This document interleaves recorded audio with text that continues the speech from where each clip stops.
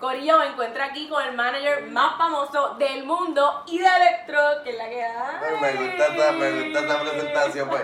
Mi nombre está bien cool y el tuyo también, Paulatina. Paulatina, este está más pensado que el mío. Ese está brutal. Ya por ahí hay Estamos algo bueno. bien. Ya empezaste con el pie derecho. Mira, Idel, yo te quería preguntar, porque muchas personas nos hacemos la misma pregunta. Ajá. ¿Qué tú hacías antes de estar con Chente? Yo he hecho muchas cosas, pero siempre, yo tengo una compañía que es Bassville Enterprise. Entonces, pues yo desde los 20 años la incorporé y he trabajado para mí, obviamente para esa compañía todo el tiempo. Pero he hecho desde patio, plomería en las escuelas, cortar la grama de las escuelas, electricidad en las escuelas, tenía una barra, tenía parkings, he hecho catering, sellado techo. Yo he hecho de todo.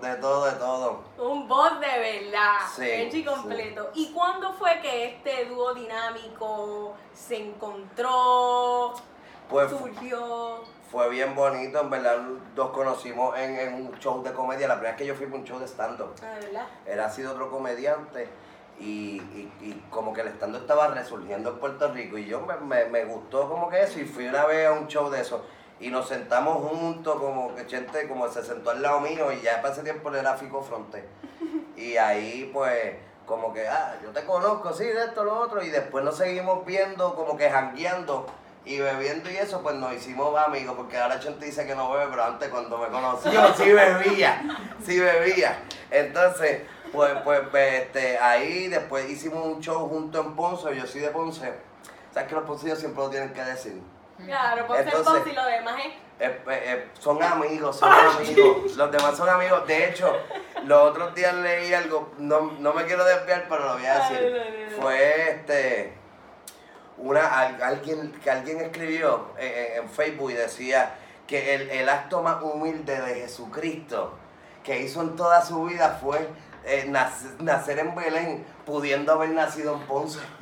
¿Entiendes? Pudiendo haber nacido en Ponce, Jesucristo decidió nacer en Belén. Eso es humildad de verdad. Entonces esto está espectacular. ¿Entiendes?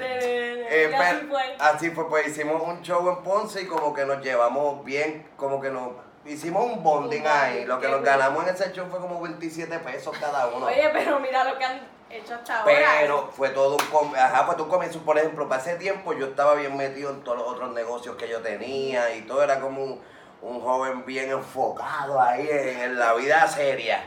Pero de repente como que esto me gustó mucho lo de la producción y el manejo. Y ahí fue saliendo todo eso hasta que ahora estoy de lleno en esto. Sí, y es lo que te gusta, es lo que te llena, es lo que te apasiona. Sí, sigo con la compañía mía y sigo como que de lleno así, como que de verdad eso está. Qué brutal.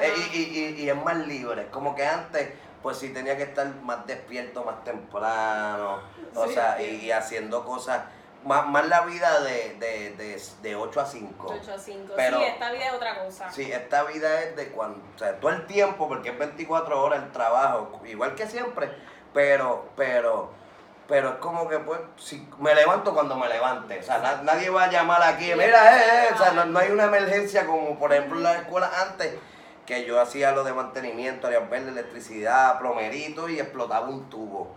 Y explotaba un tubo y me llamaban y había que llamar a los empleados y arrancar todo el mundo para allá, que si un digger, sacar la tierra, ver dónde está el tubo. Ahora no va a haber ninguna emergencia. De 8 a 5 de la mañana. De 8 a 5 de la mañana. De 8 a 5 de la mañana no va a haber una emergencia. Ahí lo tenemos. Aidel, gracias por tenernos aquí. ¿Dónde te pueden seguir? ¿Redes sociales? Todas las redes sociales son Idelectrox en todas. Me pueden buscar por Facebook, por Instagram, por Twitter, por Snapchat. YouTube también, hay videitos por ahí motivacionales. Si estás un poquito depresivo, me buscas por ahí para que te motive, porque yo creo que tú puedes hacer lo mejor de lo que lo estás haciendo, papá. Ahí lo tienes, síganlo.